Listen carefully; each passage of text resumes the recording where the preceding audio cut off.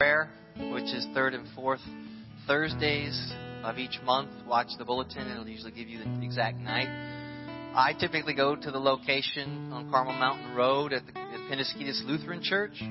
There's also one in the Resurrection Church behind the Ford dealer in Poway. And these are volunteer opportunities to fit around your schedule. During the day, you can go and help prepare food, or you can go at 5 o'clock and help worship and then pray over people and take food to their cars. These are folks who have a lot of things that are disappointing in their life coming in to get free food, and many of them will come in for prayer. And it's in that prayer room that I learned first to see how to pray for the sick, and I saw my first miracles in those prayer rooms. And I learned what prophecy was from someone from this church who's moved to Australia, but who taught me that you could ask God to give people a word or a message, and that if you learn to listen and you would learn to speak it, He would give it. And I've certainly found that to be true in my life. I was here 2 months ago giving you a testimony of an 8-year-old girl who came in with her mother for food. And she had had a migraine for 48 hours, the longest ever, and Mom was just sick about it. She'd taken her to the doctor. She was missing school. She was in a great deal of pain. You could see it. And Donette and I prayed for her, and it immediately lifted off of her. The little girl got all bubbly and all excited, said, "Mommy, it's gone, it's gone." It felt like it lifted straight up to heaven. It's gone. And her mom cried, and we all hugged, and we said, God is great. She said, "I'd never seen anything like that before." I said, "You just don't know where to look." So the next food and prayer, I went back, and I went in to say hi to the volunteers that were serving the food, and there they were. This time they were serving food. And the woman pulled me over, and she said, "Hey, pastor," sometimes they think I'm a pastor, I just go with it. She says, "I just want to tell you that when we left that day that my daughter got healed, I asked her in the parking lot, 'Honey, is it really all gone completely? You feel good? You weren't just saying that to be nice to the pastor, were you?' And she said, 'No, Mom, it's really gone. It felt like somebody grabbed it and just pulled it out of my head.'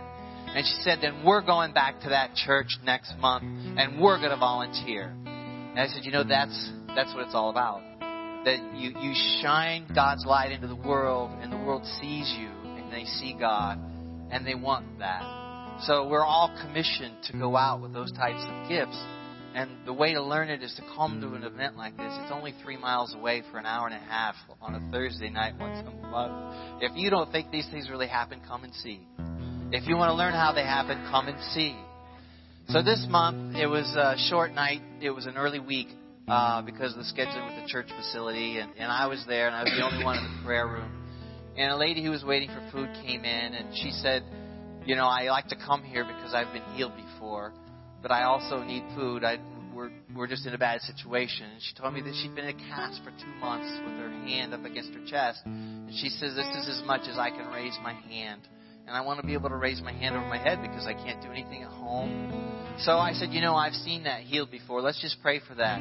So I put my hand on her shoulder, and I just prayed that God would come as He promised in Mark 16. And those who have faith can lay their hands on the sick, and the sick will recover. And so we prayed, and maybe it went up about this much higher. And I said, "Now listen, sometimes it doesn't always work on the first prayer, but I have faith for this. I've seen it a number of times. Can I pray again?" She said, "Sure." And I said, Jesus once prayed for a man who was blind, and he said, "How do you see?" And the man said, "I see men as trees." So Jesus prayed again. "Just let me pray again." So I prayed again, and this time her hand was up to about her ear, but it was still bent. And she was like, "Wow, that was great. Praise the Lord." I said, "We're not done." I said, "It may take 3 prayers, but we're going to get that hand praising the Lord." And I just declared, "Lord, let her raise her hand up and declare your name.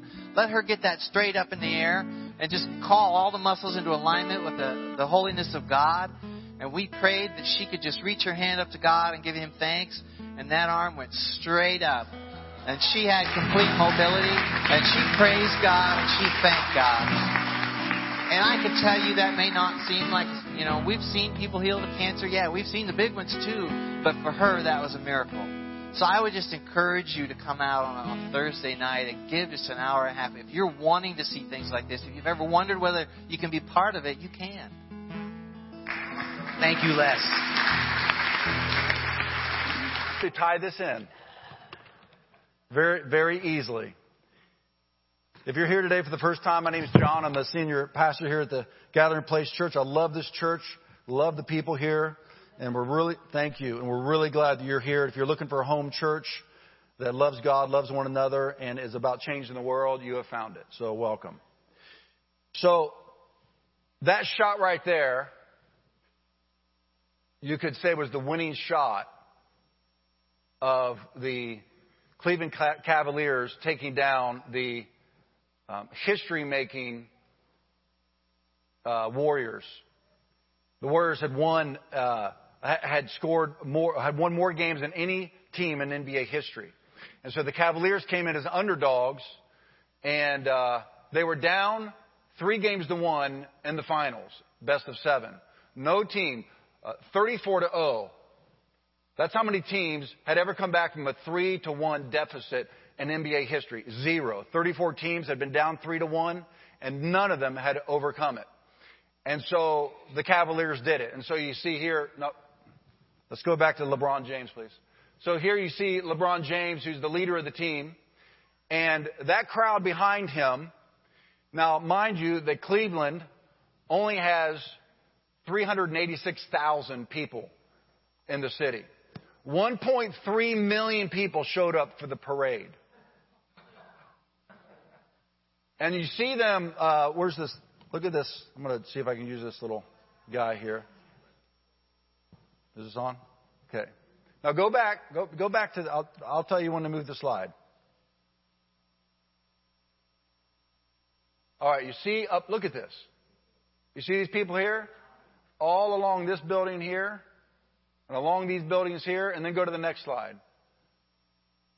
And then this is the parking garage. You can see the cars here, up here on top of the... Now watch this next one. When things are full, what you do is you come out of the parking garage and you literally straddle that's just to get a view. I don't know what this guy's doing, but...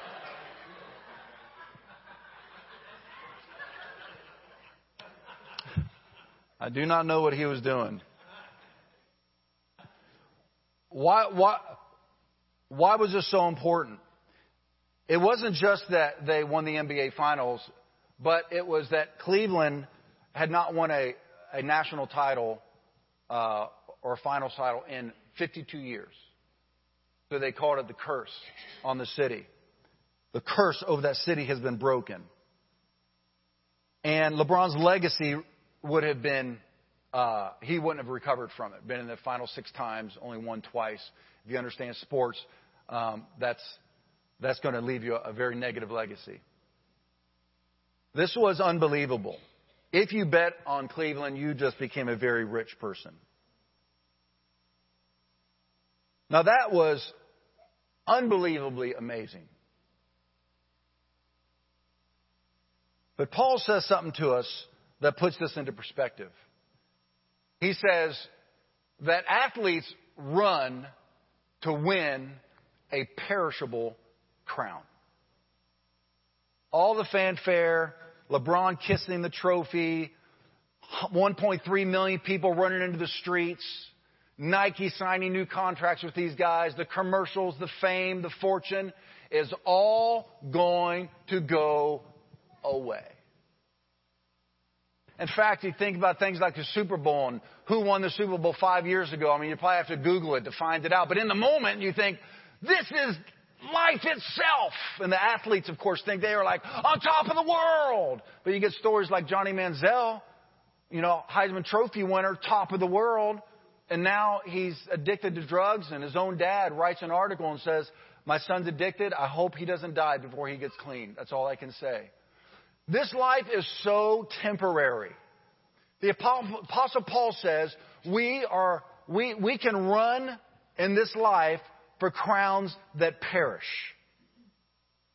Yet we are to run for a crown that will never perish. We are to run our race, and we will receive a crown if we run our race from Jesus Christ himself. Not the commissioner of the NBA, but Jesus Christ himself is going to place a crown on our heads and say, well done, my good and faithful servant. And that lasts for eternity.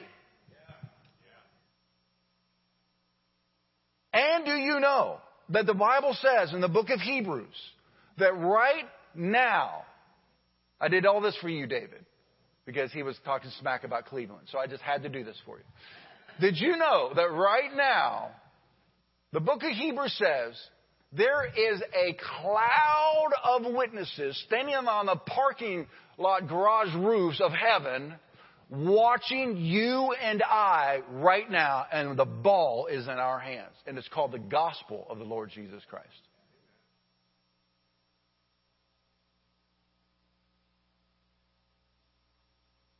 What do you see? What's like the main force behind a team like Cleveland that enabled them to accomplish this unbelievable feat? What was the emotion? What was the force? What was behind it all? Teamwork. Good guess, teamwork, because you saw the title of my sermon.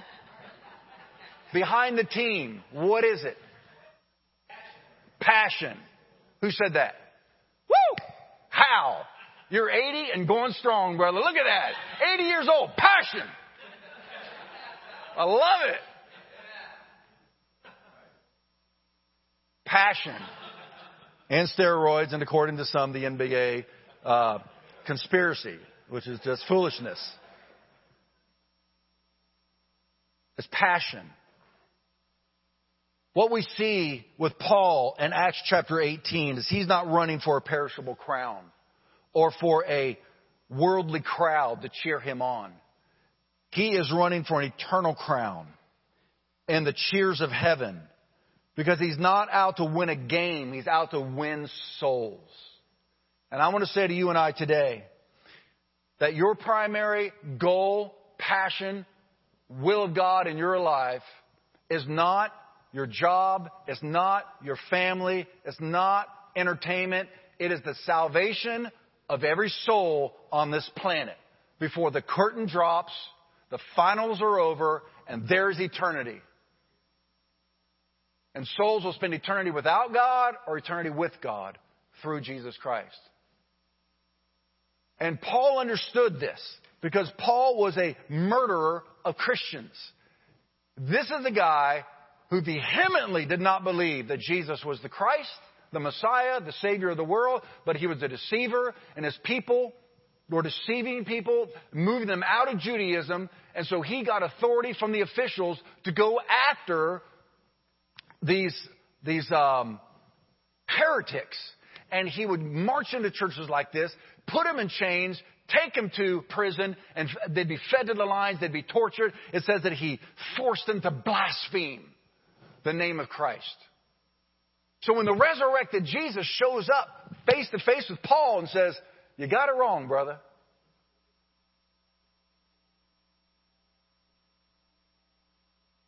Paul realizes something we'll see in this passage, that he had unbelievable passion, unbelievable zeal.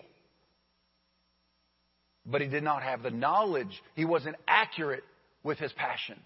We see this all the time in life.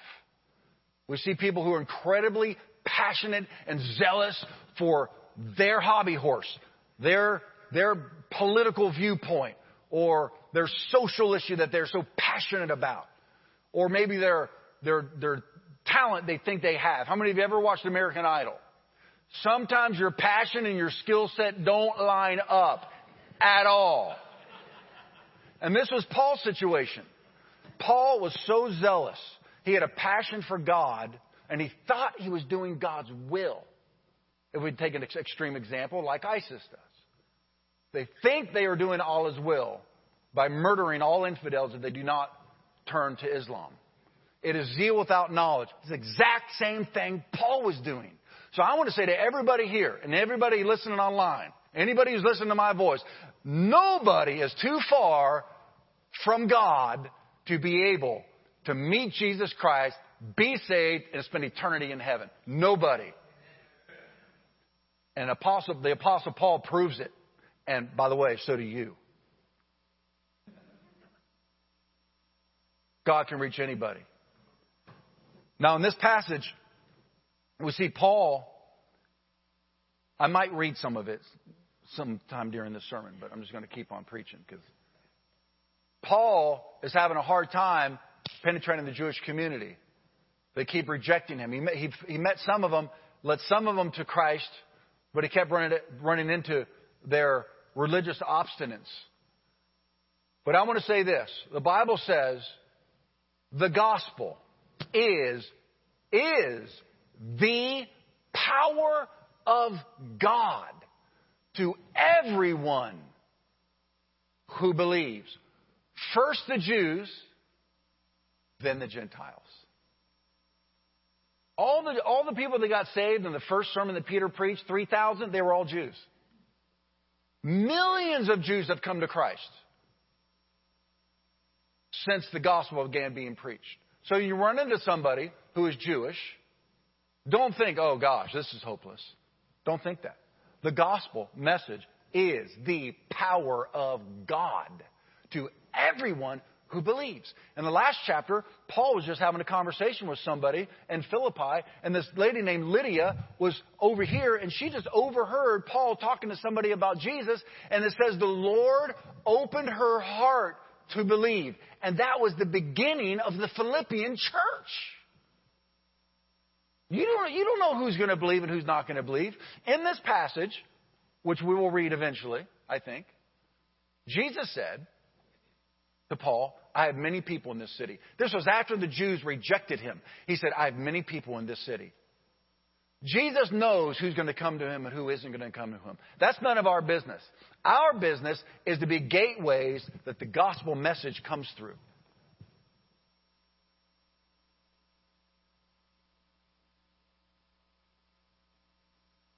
Our piano teacher for my family is Jewish. Now, he's a world-renowned pianist. He's gone all over the world, concerts with symphonies and all that. He has like 45 students per week, around the clock. Ours is the only home he comes to because it's the only way it would work out. So he's been coming to our home now for a matter of, I don't know how, maybe about a year. And he gives piano lessons to my children. And he just couldn't figure us out. He would say to me, every time he would come, he goes, I just don't understand your family. He said, you guys are just different. And because he knows I'm a pastor, and he's very Jewish. And his children are learning the Torah. And they go to temple. And they do the bat mitzvahs and the bar mitzvahs and the whole, I mean, they're thick, right? I mean, I'm cooking pancakes for he brings his kids over because he's divorced, and so he gets the kids on the weekend. So can I bring my kids? Absolutely. I'm cooking pancakes and stuff, but they can't eat bacon. So I asked them, can we do turkey bacon? Can we broaden the fence a little bit? I mean, where do you draw the line? So we're having this debate on whether it can be bacon, turkey bacon, because there's a lot of rules, right? And so I'm making a breakfast, and he's just been endeared to our family, and he would constantly comment on how much he loves our family. And I've shared the gospel with him 2 or 3 or 4 times, and it's just like, it's a thick wall there, but God's messing with him. And so I know that just loving on him is the bridge that gives him the opportunity to come to know his Messiah, Jesus, through our family. And so, even though at this point, well, not now, but about 24 hours ago, I was thinking to myself, I've shared the gospel with him 2 or 3 or 4 times. He's just kind of resistant to it, and he's entrenched in his religion. And though we get into these conversations, they're kind of circular, And yet at the same time, he's like, your family's religious, but you guys are so fun. I can't connect your fun and life-giving and joyous on a household, and yet you're religious. And so I try to tell them the difference between religion and relationship with the living God and all that. Anyway, so I'm thinking, my influence has kind of come pretty much to an end. And then yesterday, I go to my daughter's dance recital at the Poway Performing Arts Theater. The place holds about 800 because I've done seminars there, parenting forums there, so I know it holds about 800. The whole bottom floor is filled, which is about 700. The balcony that I'm in has about 100 people, so it's almost capacity. And they are assigned seating. You have to go to the dance studio in Ramona, buy the ticket, and then a month later, you go to the Performing Arts, and the usher shows you your seat, and you're there. So you got about 700 people there. I come walking in to my seat, and there's Mr. Hawk, our piano teacher. I said, what's going on? He goes, my daughter's in this dance recital. Seriously. And my seat was right next to him.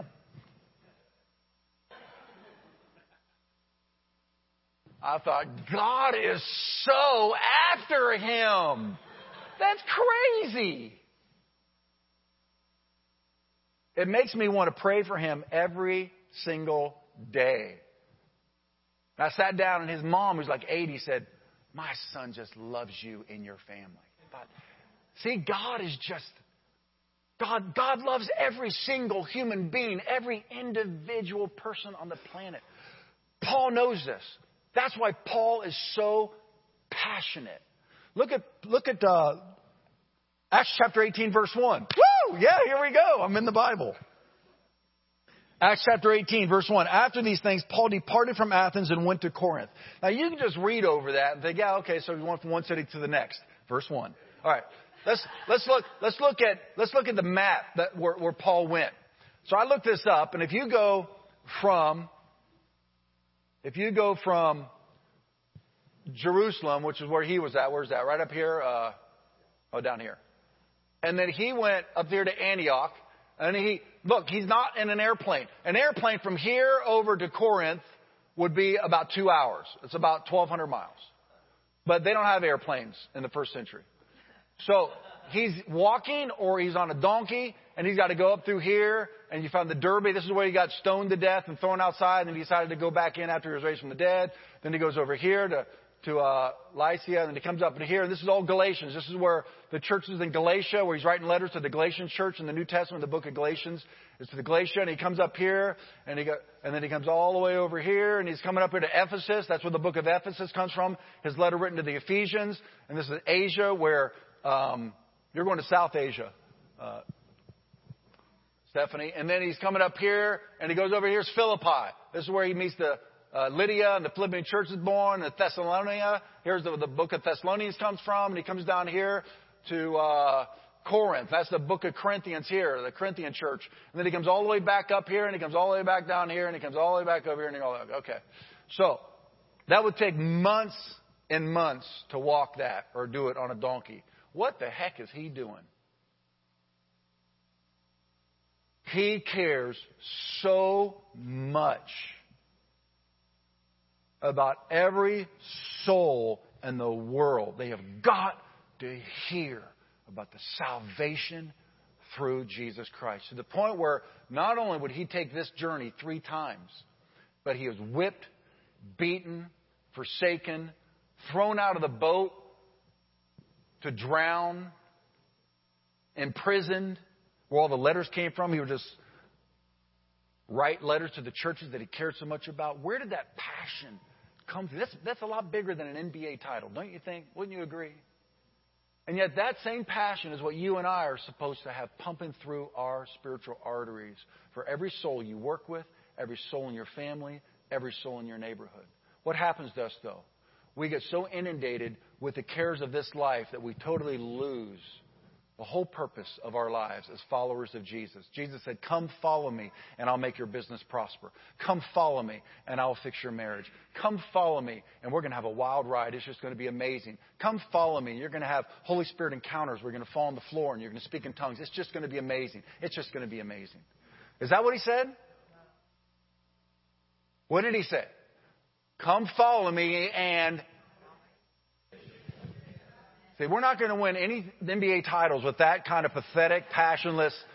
Let's try it again. Come follow me and every person counts. How would you like to not be saved? I thank God for the guy who harassed me until I finally came to church.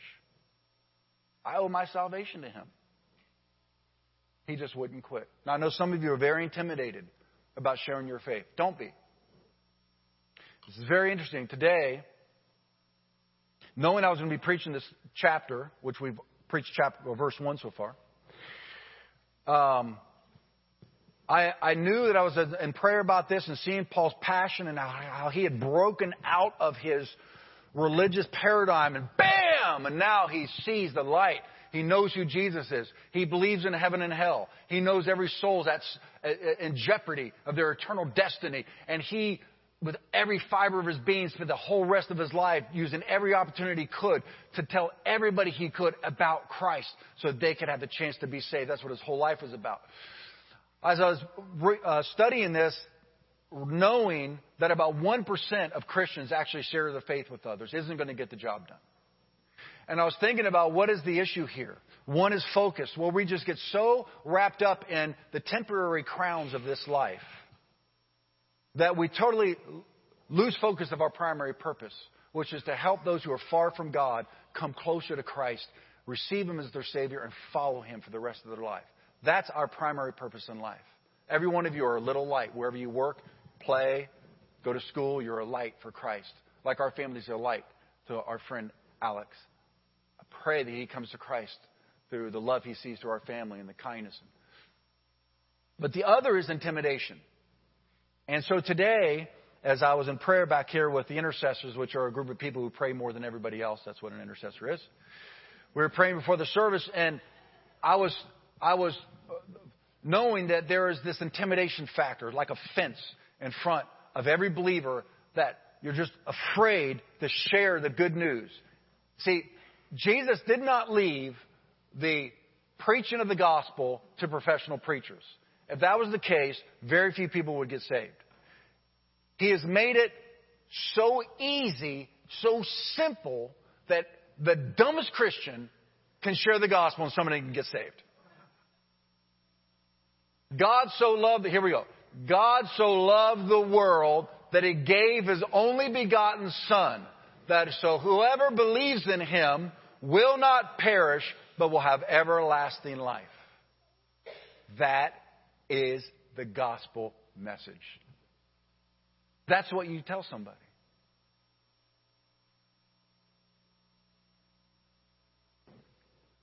In fact, I want to give you a couple of tools here real quick and sharing your faith to help you, because here's what I saw. I felt like it was just such a lie that was right before every believer, that if you step through and you share the gospel with somebody, something really bad is going to happen to you. Like maybe you'll lose a friend. Maybe you'll be tagged as a Jesus freak. Or you don't feel like you have the skill set to actually tell somebody that God loves them and Jesus died for your sins. Or maybe in your mind you have come to believe that the world just thinks that's a ridiculous story and I don't want to be looked at like I'm a simpleton. Okay? That's that little thin veneer between you and leading somebody to Jesus. And so as I'm thinking about this barrier that's in front of most Christians, I went into prayer, and all of a sudden Les, who's back there, said, I see like this very thin, weak, barbed wire fence that's between a believer who's like a 1,600-pound bull and telling people about Christ. And there's like this barbed wire fence. Like it's so thin, it's just like you can just bust right through it. The power that's inside every believer, the gospel's the power of God, could bust right through that fence if they just only knew it. And then Mary started going, hoo, hoo, hoo, hoo, like Mary does. And which is awesome. Hey, I'd rather be pastoring an on-fire church than people that are just snoring. And she said, I just had a vision right before you said that of those barbed wire fences like in World War II. World War I, I'm sorry. Did they use them in World War II? Okay, well, the barbed wire fence, they did. Thank you very much. I already have a wife that corrects me, Mary. I don't need a second one.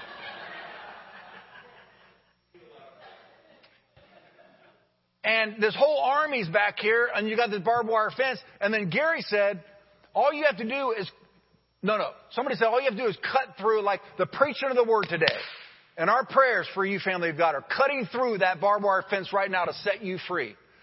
To break that spirit of intimidation that is limiting people in your life to hear the glorious message of the love of Christ for them so they can have their sins forgiven and have a free entrance into heaven by what Jesus did on the cross. It's just as far away as the gospel coming out of your mouth into their ears and God opening their heart, and a miracle could take place. And so they're saying all you have to do is just like the Word of God today is just going to cut through that fence. And then Gary said, you're not going to believe this. My son-in-law is remodeling his new home right now, and I have one of his tools that he needed. So I brought it to church today to give to him. Guess what it is? Wire cutters. Now, if you're an intercessor, you're just, all the lights and bells and whistles are going off on the inside of you. If you are not an intercessor, you're thinking, you guys are strange. You're making something out of nothing. Oh, no, we're not. What's that? Both are true. But just because you're crazy doesn't mean God's not on the move. Amen? So the Lord is breaking through some of your barriers today. Let's pray over that real quick before we go into the rest of this message. If that's you, just admit it to the Lord. Say, Lord, I've been afraid to tell people about you. Please forgive me for this giving into the spirit of intimidation, being controlled by the spirit of fear, the fear of man. I repent from that this morning, Lord. Tell him right now between you and him, I repent from that, and I'm breaking through that thin fence that has been telling me, don't you dare share the gospel. This morning, Lord, I'm telling you, I am going to begin stepping out as you give me the opportunity and share forgiveness of sins through you to my friends, my family, my work associates. As you give me opportunity, when the opportunity is right there in front of me, I'm going to step out. I'm going to watch you save souls through me. Are you doing it? Are you doing it?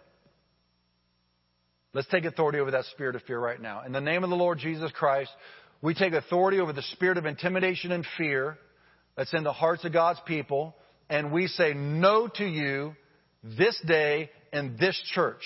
From now on, the people of this church are going to be gateways of the gospel. The gospel is going to go out through us, and souls are going to come to Christ through us. In Jesus' name. Everybody said amen? Amen. Okay, so I'm going to give you a couple of tools that are really helpful in sharing your faith with those who have not yet come to Jesus. Number one is what I call BCC and AC. It's real simple. It's your testimony. BC is before Christ. What was your life like? Go ahead and go to the next line. What was your life like before you came to Christ? You go to the next line, please. Well, I'll just say it verbally until it comes up. What was your life like? No. Okay, well, what was your life like before you came to Christ? One word. Chris? Boring. That's awesome. Because some Christians think the opposite's true. That's awesome. Okay, you came to Christ. What's one word that describes your life now? Exciting. Okay. Mark, one word before Christ. Selfish. You haven't moved much, have you? But you're headed in the right direction. One guy said to me once, it doesn't matter where you are, but which direction you're headed. All right. I'm kidding. Mark's one of the most selfless guys I've ever known in my entire life. Selfish to selfless. Somebody else, one word. Stephanie. Empty. And after you gave your life to Christ?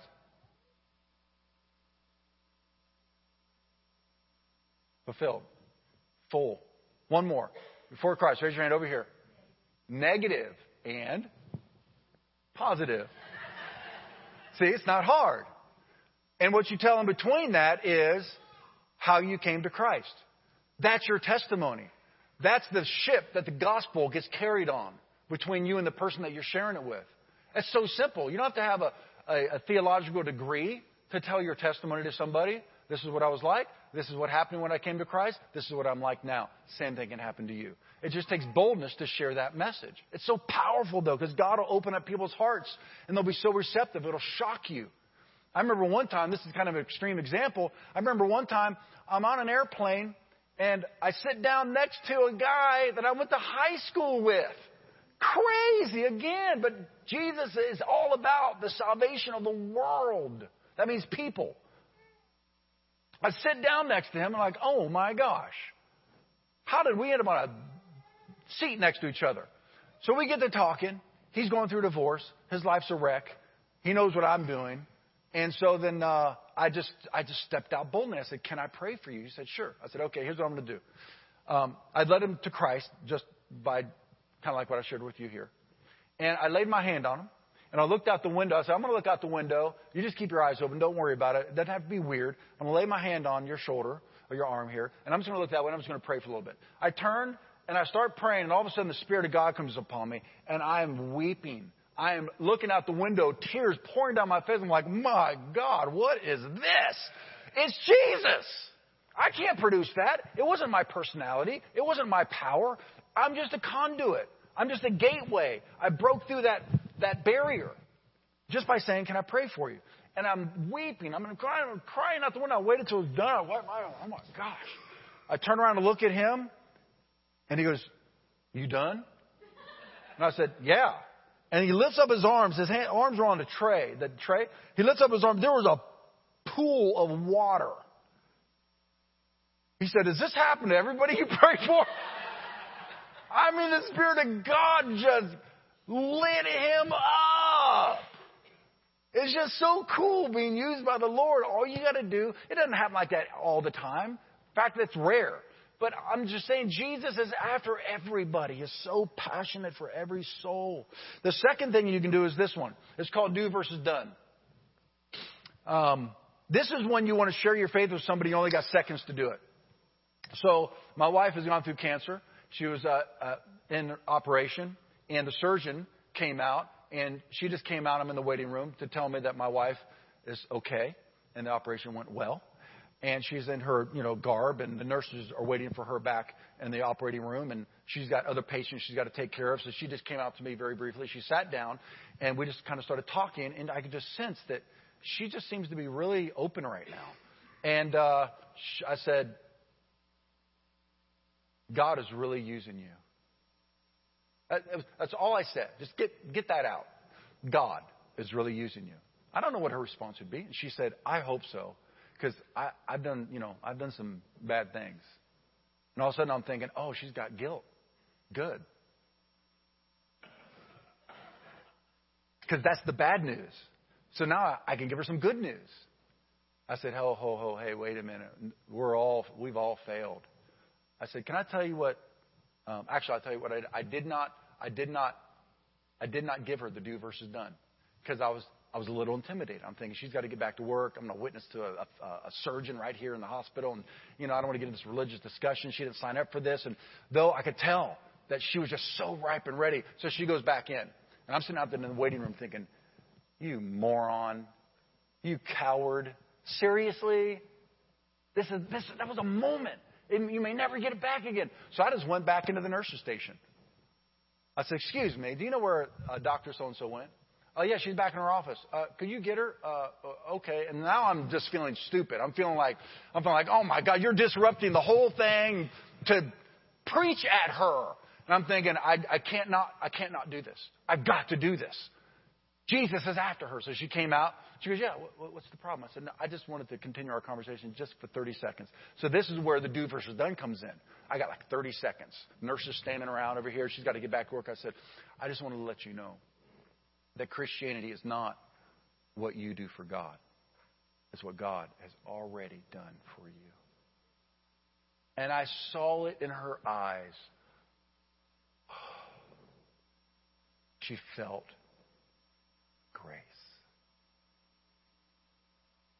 Now, the next time I see her, I'm going to hopefully pray with her to receive Jesus. Because sometimes it's not, you can't just sow, water, and reap all in 30 seconds. Sometimes you're watering, sometimes you're sowing, sometimes you're watering, sometimes you're reaping. But God is the one who saves people's lives, not us. Can I hear an amen? Amen. Okay, verse 2.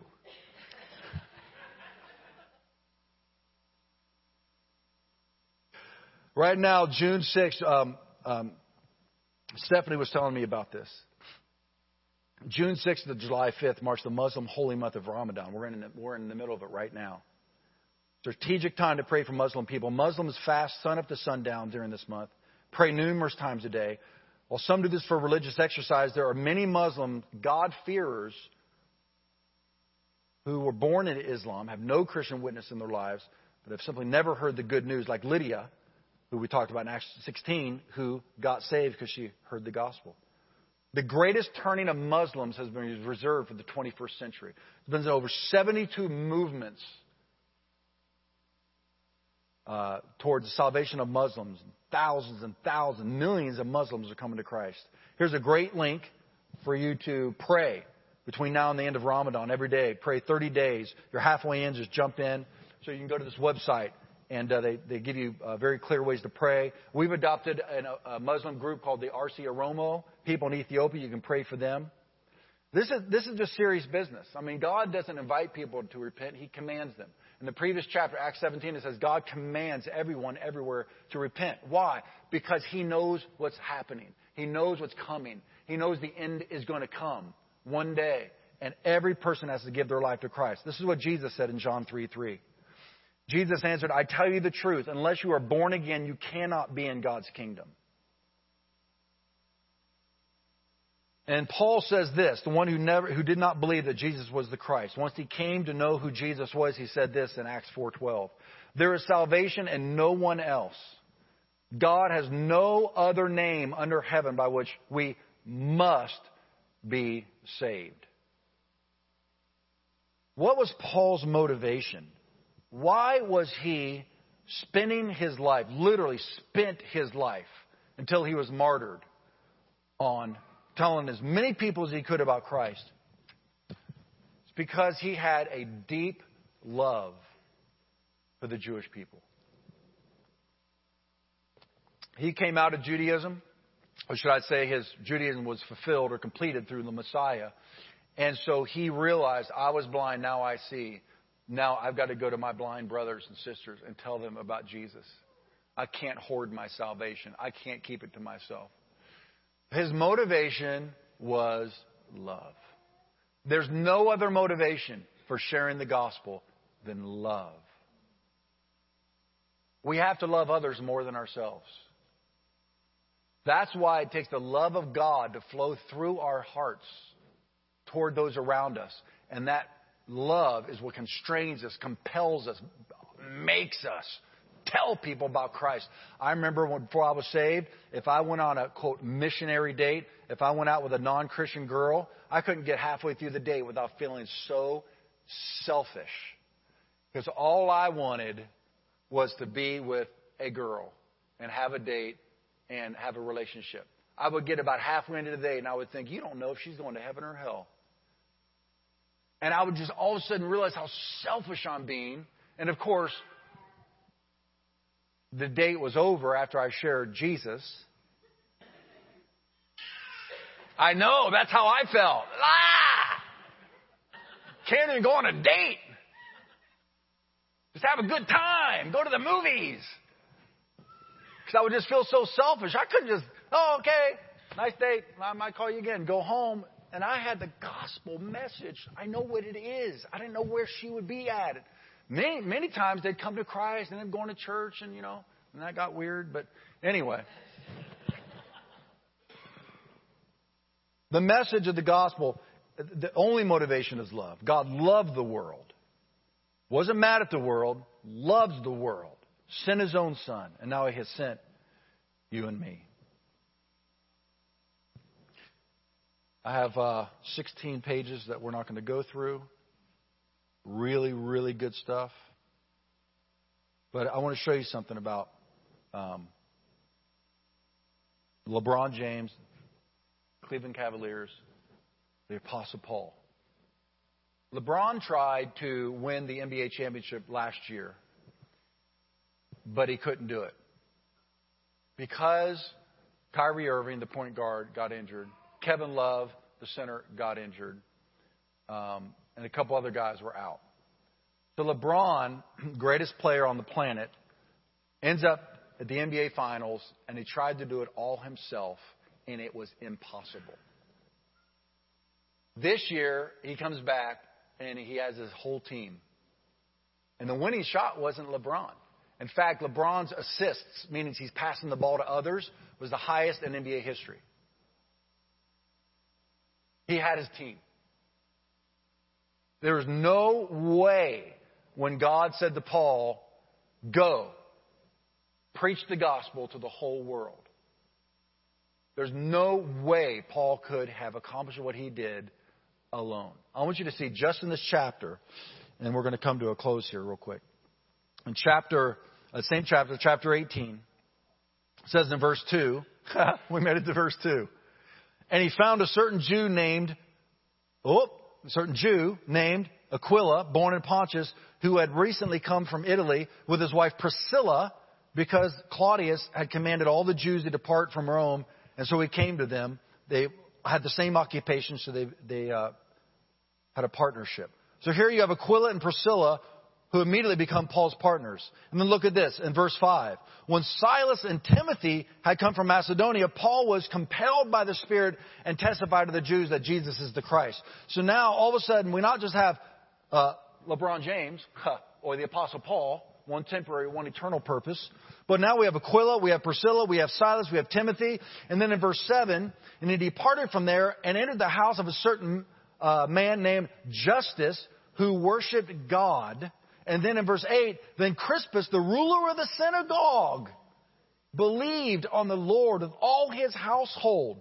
So now you've got Justus. Now you have the ruler of the synagogue. Many of the Jews rejected Paul, but the ruler of the synagogue got saved. Man, talk about drama. Woo! So now you've got 1, 2, 3, 4, 5, 6. And now verse 9, now the Lord spoke to Paul. There's 7. Jesus is allowed to be on the team. And then you come down to verse 24. Now a certain Jew named Apollos, another Jew named Apollos, born at Alexandria, an eloquent man and mighty in the Scriptures, came to Ephesus. This man had been instructed in the way of the Lord.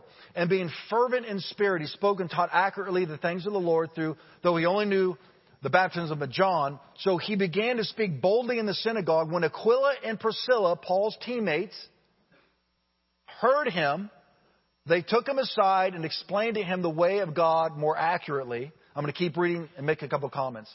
And when he desired to cross to Achaia, which is over there in Corinth, well, Paul just came from just birth to church. Apollos wants to go over there. The brethren wrote, exhorting the disciples to receive him. When he arrived, he greatly helped those who had believed through grace, for he vigorously refuted the Jews publicly, showing from the Scriptures that Jesus is the Christ. Okay. I got 5 minutes to say 3 key things I want to say out here. Number 1, first of all, you see the teamwork. Paul clearly couldn't do it by himself. Here's the first thing I want to say. Though we're to go to the whole world, preach the gospel to everybody, Paul, in this chapter and in other chapters, but in this chapter in particular, ran into some Jews who refuted him, wanted nothing to do with him, and Paul basically said, all right, well, your blood be on your own hands, and he's out. Sometimes you have to recognize when you have no influence in a person's life, and you got to quit. The Lord's not going to quit on them because the Lord can get anybody, anywhere, at any time, but you're not the Lord. Did you know that? Raise your hands up like this. Okay. Now, are there any light shafts coming through the holes in your hands? Just anybody? No. Okay, that's a big lesson right there. You are not the Savior of the world. I don't know if that's brand new news for you today. If it is, it's a good thing you came to church today to get that burden off your shoulders, okay?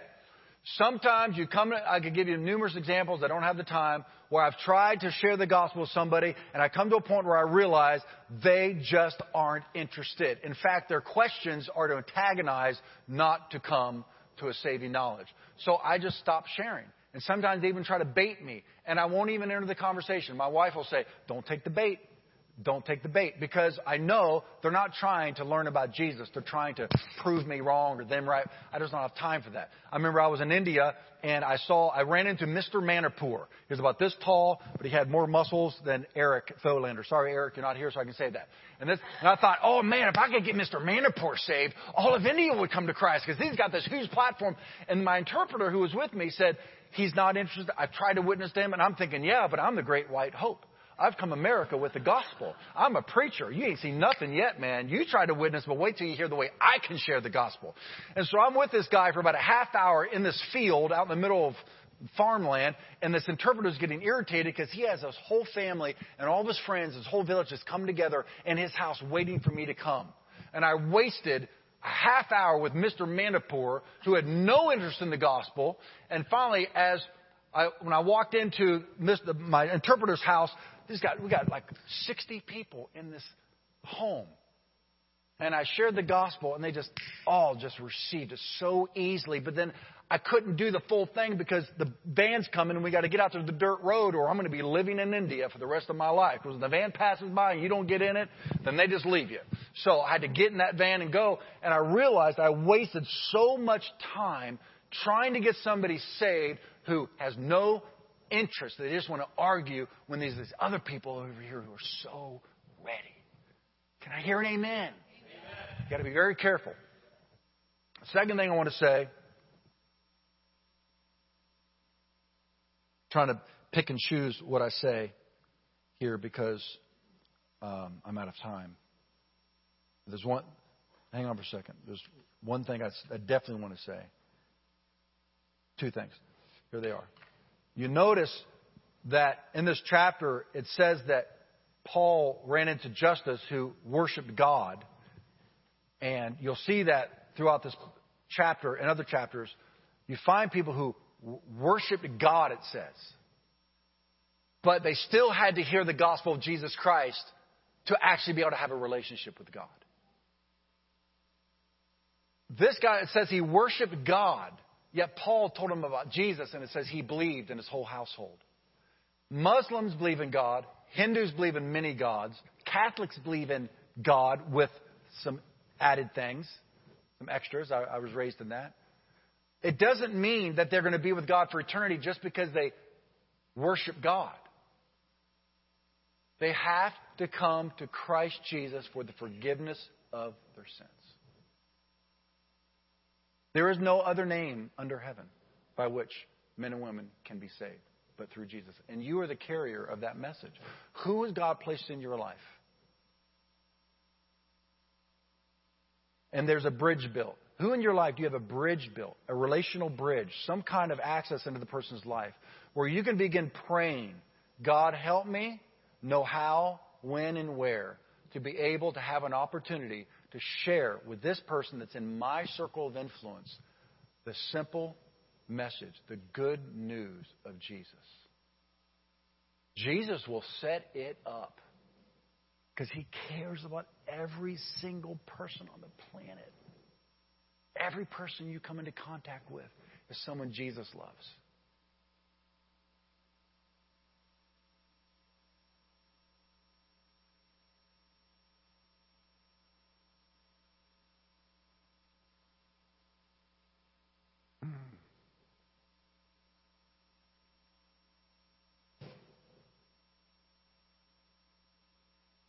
I think I have to leave it there.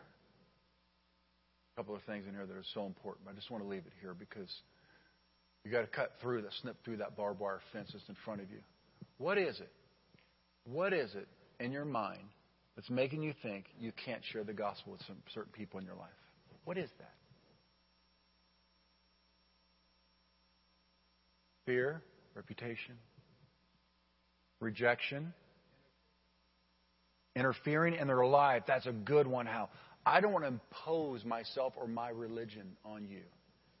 You're going to realize that was a bad excuse on the day of judgment. We're not imposing on anybody. We are bringing water to the thirsty, food to the hungry, eternal life to the lost. I will say this. It is really important to first understand and then be understood. In other words, getting on Facebook and sparring is worthless. In fact, it's worse than worthless. It is counterproductive and it's unfruitful. Listening to where somebody is coming from, respecting their belief system, earns you the opportunity to share your testimony. Well, can I tell you what happened to me? It's respectful. It's love. It's not proving you're right. It's saving a life.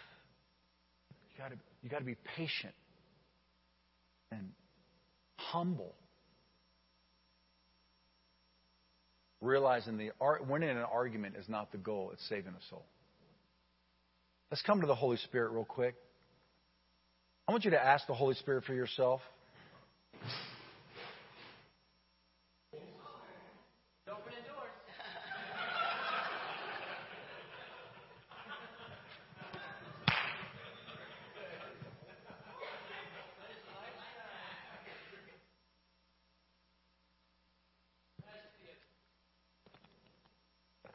I don't know.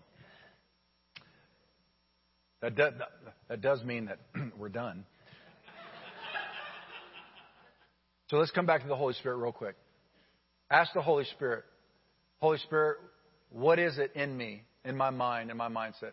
What is it that is hindering me from stepping through that thin, fake barbed wire fence, from telling people about you? Now just be quiet for a minute and let the Holy Spirit communicate with you in thought or in words. Just listen.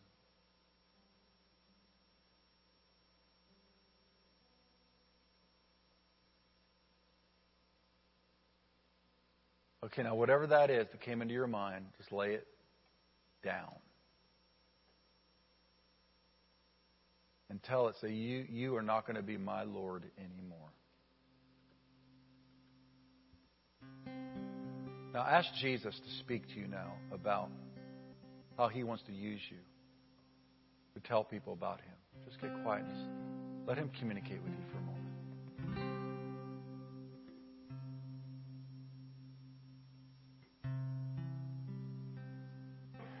Now, Lord, I'm going to ask that you bring 2 or 3